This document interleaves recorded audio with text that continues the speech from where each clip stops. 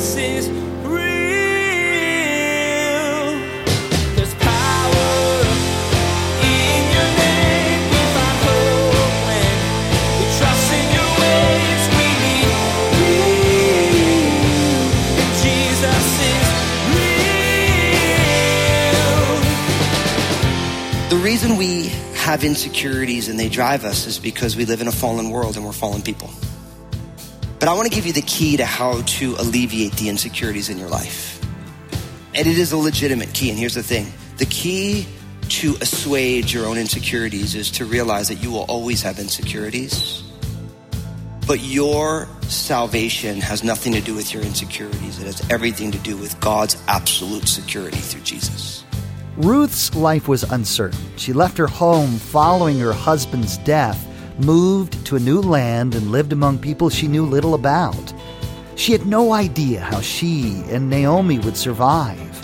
Even when there seemed to be hope for redemption, a process began that could have upended everything.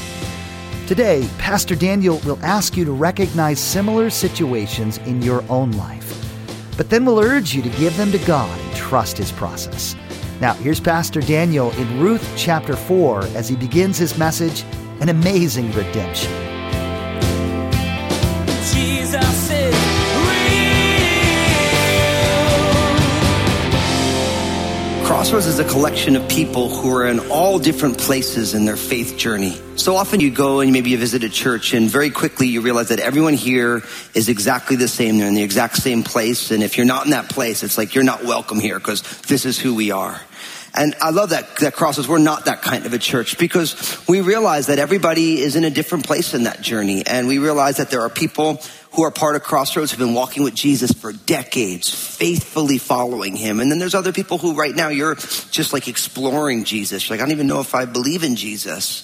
And we've always felt, and Pastor Bill before me, we've always felt that there needs to be a place where people can feel like they belong so that God can do what He wants to do in their life. And so that's what I love about the Crossroads family is that there's people in all different places on the journey. But here's the thing, no matter where you are in the journey, there's something that is common to all of us. And it plays out in different ways for each one of us, but that each one of us brings our insecurities with us everywhere that we go. Now, isn't that like dropping you in the deep end of a sermon right there? You know, we each bring our insecurities wherever we go. You think about what an insecurity is.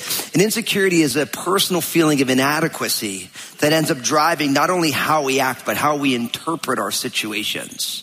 And all of us bring insecurities with us and they play out in different ways. And some of us are really aware of our insecurities and others of us, we're not aware of it at all. You know, you think about insecurity, you think back in the Garden of Eden, God promised Adam and Eve that they could eat of any tree of the entire garden. They had complete liberty except for one tree. And then the serpent came and said, oh, you know, listen, God doesn't want you to eat of that tree because if you eat of it, you know what I mean, you're gonna be like God and God doesn't want any competition. And right away, Adam and Eve are like, yeah, I want to eat that tree, right? And it was the insecurity of feeling like God wants them to miss out. And so insecurity drives so much of our lives. Now, what's fascinating, of course, is that we live in a culture, and really all cultures are like this, where nobody really wants to own their own insecurities and what their own insecurities do. That they always want to place the blame on somebody else. It's one thing to say, well, the reason I'm like this is because you did this and you did this, but very rarely do people say, actually, it's my insecurities that are actually driving some of this. Now, this was brought into really beautiful, clear relief for me just recently, and I'll tell you a story. So many of you love my Annabelle stories, my little 4.5-year-old, and you love him because you're not living with her. But that's a different discussion. But I love this little girl, and she's so fun. So literally, this was like not even a week ago. I'm sitting on the couch, and Annabelle comes, and she's so happy, and she's bouncing on it, and she sits on my lap, and she gives me a big hug. She says, Dad, I love you so much. You're the best dad in the world, even though you make mistakes all the time. Like literally just like that. It's like, you're awesome, you're the best dad, and you make a lot of mistakes all the time. You know, and I started thinking about this because in that moment, Annabelle said 3 sentences. I love you, you're the best dad in the whole wide world, and you make mistakes all the time. Now what's amazing is depending on your insecurities and the way that you process information, some of us, in my case, would only have heard, I love you so much, and you're the best dad ever. And some of us may have only heard, you make mistakes all the time. Now, what's the thing that drives which you hear? Because for most people, they don't hold those things. Now, I thought it was super cute and it was totally Annabelle. And I do make mistakes all the time. So I'm like, yeah, it sounds totally cool. You know, the fact she still loves me in the midst of it. Dad goals, you know. But in that moment, what I've learned is that people have a tendency to focus on one or the other. And for most of us, we focus on that you make mistakes all the time. And then that insecurity of feeling like you make mistakes all the time, that ends up driving how you live, what you do, how you think, how you interact with people. Because you're always sensing this latent insecurity that you're trying to make up for. Now, I started thinking about this because, you know, I grew up in an amazing family. Like, I wouldn't trade in the family that I was raised in. Amazing parents, and like, they weren't walking with the Lord, but there was a lot of love in the house that I grew up in. And I remember growing up, I played baseball a lot, and I remember I would pitch and I would throw, not all the time, but there was times when I'd throw like a shutout and it'd be great and we'd win the game. And I remember I'd get in the car, and what I remember now is my dad would be like, yeah, you know, you got to shut out, but you know, you walk 3 guys and you hit this one guy. And so why'd you walk him and hit the guy? And growing up, I used to always just feel like I just never did a good enough job. But as I reflect back on it now that I'm older, I realize my dad probably told me I did a good job some of the time. But all I remember is that I walked a couple people and I hit a guy, and that's what he wanted to talk about, which fed this insecurity that I'm just not good enough. Now, what's amazing is that, like, as I'm getting older, I'm reflecting on these things, because in all the things he said, I only remember the negative things. And that negative remembrance, although he may not have only said negative things, I know that he didn't, but that's what drives me. And then I find myself feeling super insecure and I'm never good enough. So I always have to do exceedingly better than I'm supposed to do. So I feel like that I'm not lacking. Now, I share my own stuff with you because I realize that this plays out in all of our lives, doesn't it? What you choose to focus on. What out of all, like I always tell people that there's a sermon that I preach and then there's a sermon that people hear. And they're often not the same thing, right? Because you take in the information and then you process it through whatever the grids that you're processing your information through, and then you're getting out of it what you get out of it. Right? And so insecurity ends up playing a huge piece into the way your relationships go, your interactions go, the way you feel about life and people. And one of the things that God wants all of us to do is to learn how to own our piece of this puzzle, right? To say, I bring this to the table. And if insecurity is driving things, to own like, okay, so that's actually not all them, that's actually my insecurities. And I'm taking my insecurities, I'm placing it on them, and I'm hearing everything through my insecurity, even though they're not saying it. And anyone who's been in a relationship before, and if you've been in a relationship, most likely you've had a disagreement in that relationship. And if you're one of those people who've never had that, we hate you and love you. You know, all the rest of us, we don't really hate you, but we're just envious of your perfect relationship. For the rest of us, we miss each other sometimes. But how many times have you realized that you miss somebody in a relationship? You've talked and you've missed each other, only to realize that what you've missed each other on, actually none of it's really real. You think they mean this, they think you mean this. Actually, neither of you mean that, because it's a bunch of insecurities that are missing each other. Anyone know what I'm talking about? Yeah, all of you know what I'm talking about, praise, except for one of you. The reason we have insecurities and they drive us is because we live in a fallen world and we're fallen people. But I want to give you the key to how to alleviate the insecurities in your life. And it is a legitimate key. And here's the thing. The key to assuage your own insecurities is to realize that you will always have insecurities, but your salvation has nothing to do with your insecurities. It has everything to do with God's absolute security through Jesus. Like, that's the good news. The good news is that you and I have a million reasons to be insecure, real reasons. But there is one reason that trumps all of the real reasons that we're insecure, and that's the fact that Jesus' work is finished. And we bring our insecurities to the table, and then we introduce our insecurities to the God who is totally secure, and the work is completely finished, and God's redemption trumps all of our personal feelings.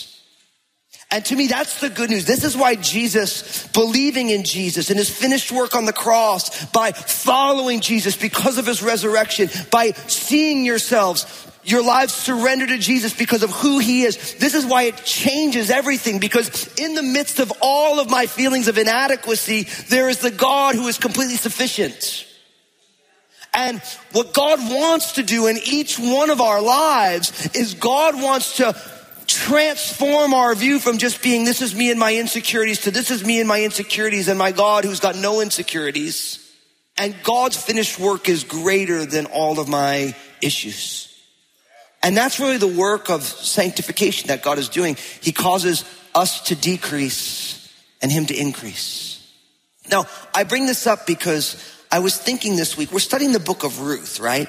And we left off with Ruth invites Boaz to redeem her. And Boaz is like, yeah, I want to, but there's this other nearer relative and he has the right before me. So just go home and we'll figure this thing out. And then, Ruth goes home. She talks to Naomi and she's like, what happened? Naomi's like, what happened? And she tells the story and says, well, listen, Boaz is an honorable man and he's not going to rest until this matter is fixed. So sit still. And I started thinking to myself, I wonder how Ruth felt the rest of that day. And right away, as I thought about Ruth, I thought, I'm guessing Ruth went through all of her insecurities. I'm from Moab. I'm a widow. I'm childless. I have to glean in the fields. What do I have going for me? And this is not going to go well.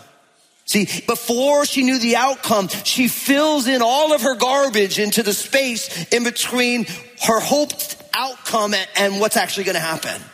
And the reason I think that that's what she did is because that's what almost all of us do all the time as we wait, right? Like we're waiting for something to happen. We always just think it's going to go the worst possible way. And, this is why it's going to go wrong for me. And it always goes bad for me and all this stuff. And it's all of our insecurities, right? And so I imagine Ruth in her mind just being like, man, Naomi's going to get old and die and I'm going to be all alone because I'm a Moabitess in Bethlehem. And what do I got going for me?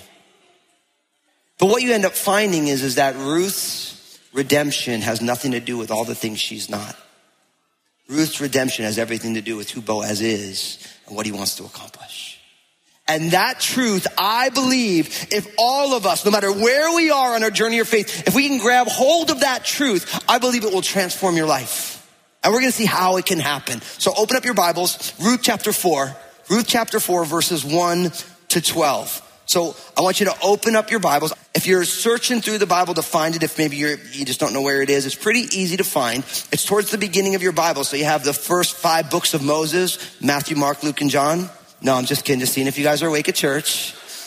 Genesis, Exodus, Leviticus, Numbers, Deuteronomy. Then you have the book of Joshua, then the book of Judges, and then you have the book of Ruth right between the book of Judges and 1 Samuel. So if you're at 2 Samuel, turn to your left. If you're at 1 or 2 Chronicles, turn to your left. Psalms, turn to your left. Any of the prophet guys, turn to your left as well. All the way back to the book of Ruth in chapter 4. And of course, I know that we live in a world that if you don't say everything, you don't believe any of it. So you have to be specific. You guys know where chapter 4 is, right? It's between chapters 3 and 1 Samuel chapter 1. Sorry. I'm sorry.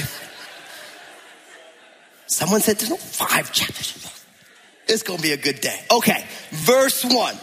Now Boaz went up to the gate and sat down there, and behold, the close relative of whom Boaz had spoken came by. And so Boaz said, come aside, friend, sit down there. So he came aside and sat down. Verse 2, and he took 10 men of the elders of the city and said, sit down here. So they sat down. Then he said to the close relative Naomi, who has come back from the country of Moab, sold the piece of land which belonged to our brother Elimelech. And I thought to inform you, saying, buy it back in the presence of the inhabitants and the elders of my people. If you will redeem it. But if you will not redeem it, then tell me that I may know, for there is no one but you to redeem it, and I am next after you. And he said, I will redeem it.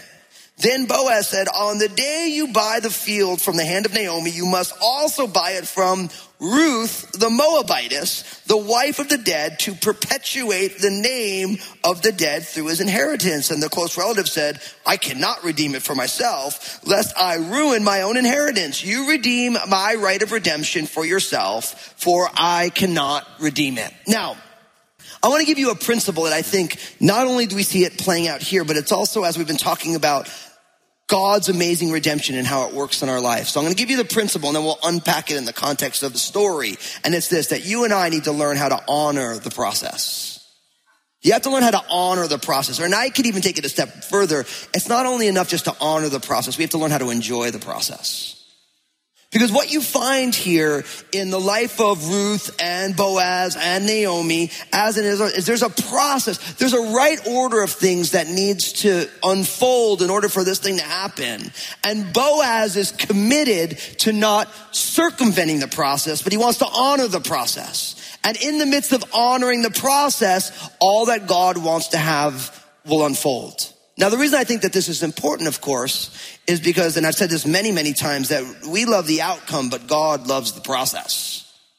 And really, in the day-to-day faithfulness in the process, that is where God transforms our character.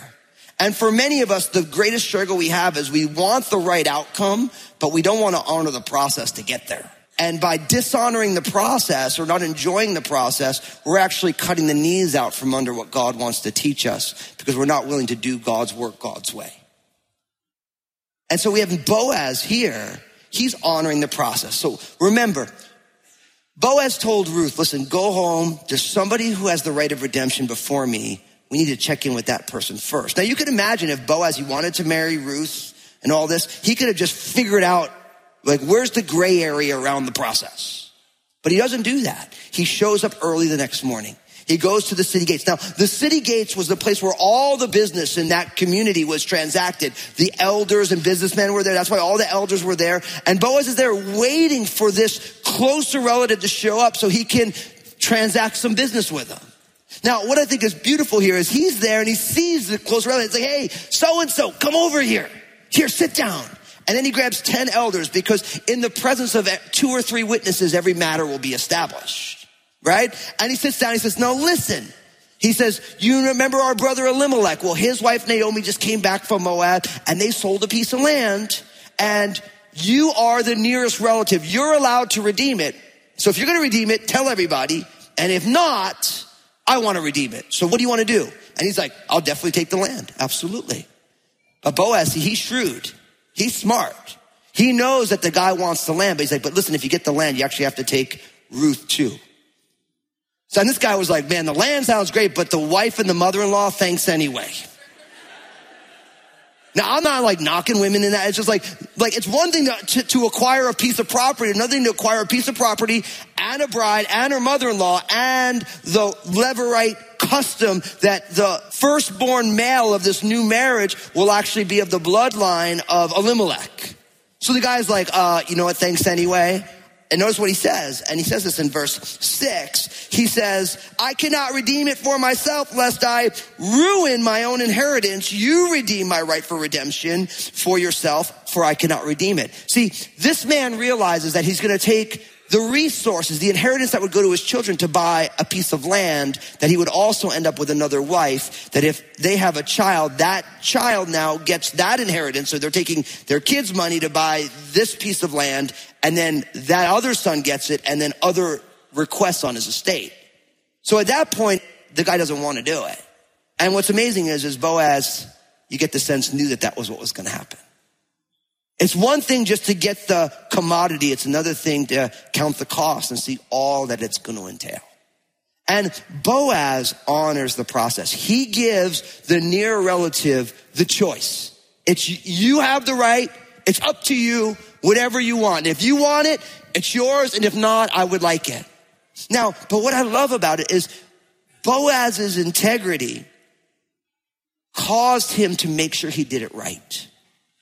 He wasn't content just to get the land and to get Ruth and all this. He wanted to honor the process. Now, you got to ask yourself, in what areas are you choosing not to honor the God-given process?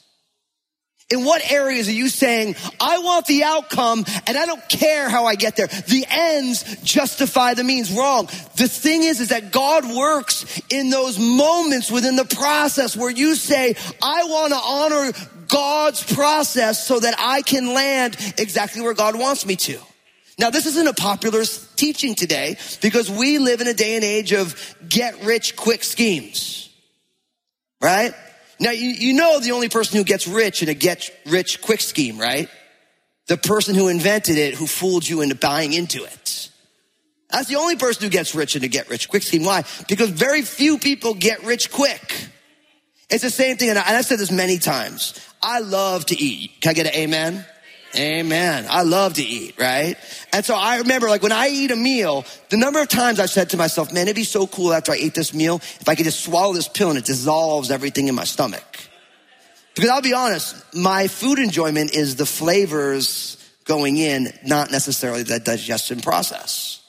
And depending on how much you eat, the process that your body goes to deal with all the firsts and seconds and thirds and fourths, especially cake and Twinkies and all these things, it's like that process is no fun. So after you eat, if you could just eat a pill and it dissolves everything, and then you can just go back and eat your first, seconds, thirds, and fourths again, and you can have all the enjoyment without all the downside. Now, that you might say that's sick and you're a glutton. I'd say, amen, that's why I believe in Jesus. But the idea for me is the fact that, like, how many times you ever see, get skinny and buff quick, right? It's on your Facebook feed. It's on your Instagram thing. And it's like, okay. And you're like, okay, I take this pill. And the person looks all this and they're all not in shape. And then the next thing is like 30 days later and they're ripped and chiseled and all this thing, right? And then like, just take this pill and eat whatever you want. And a bunch of people are like, I'm going to take this pill and eat whatever I want. And then sure enough, 30 days later, you spend all this money and they got you on a subscription you can't quit. And you're just growing not in the ways that you want to. Why is that the case? Because you're trying to get to the end without honoring the process. Now, every once in a while, if you notice with those kind of things, they'll be like, look, if you eat this way, you do this workout for 90 days, and then they show you these before and after pictures, what you'll find is that if you actually do all 90 days and you eat the plan, you might not end up being one of the people in the pictures, but you will see some change. Why? Because you can't just get buff in 30 days if you spent half your life being unbuff, right? Like, you can't become rich in 30 days if you spent all of your life being impoverished. There's a process that needs to go through in order to make a full change. And that's what we have going on for most of us spiritually. It's like for many people, you want to be a spiritual giant, but you actually don't want to have to be faithful on the step that you're on.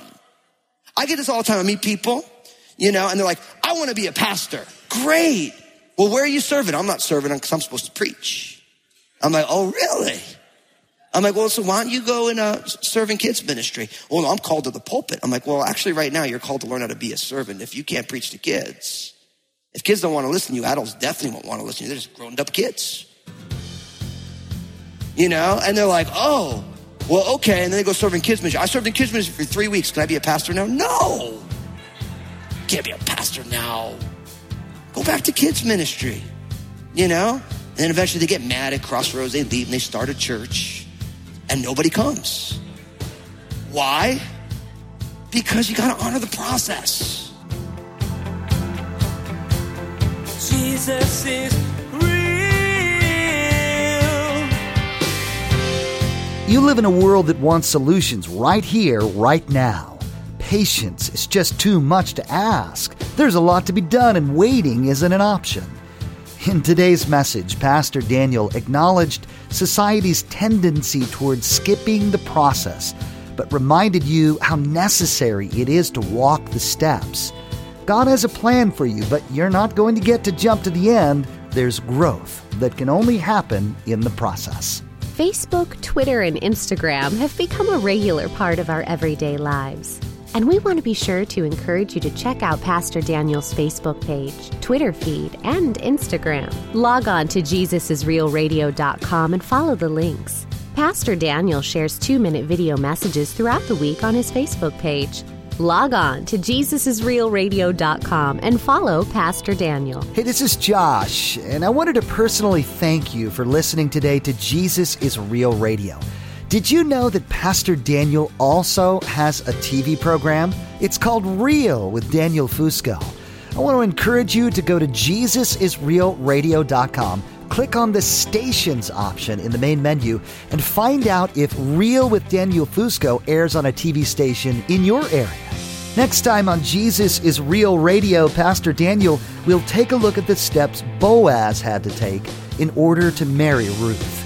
God had set up a process long before these two people met that needed to be honored, a process that protected Ruth and others who were marginalized in their culture. God knew that these laws were necessary and that the steps taken to fulfill them would lead to a commitment to society, to each other, and to Him. You've been listening to Jesus is Real Radio with Pastor Daniel Fusco of Crossroads Community Church. Pastor Daniel will continue teaching through his series entitled Oasis. Until then, may God bless.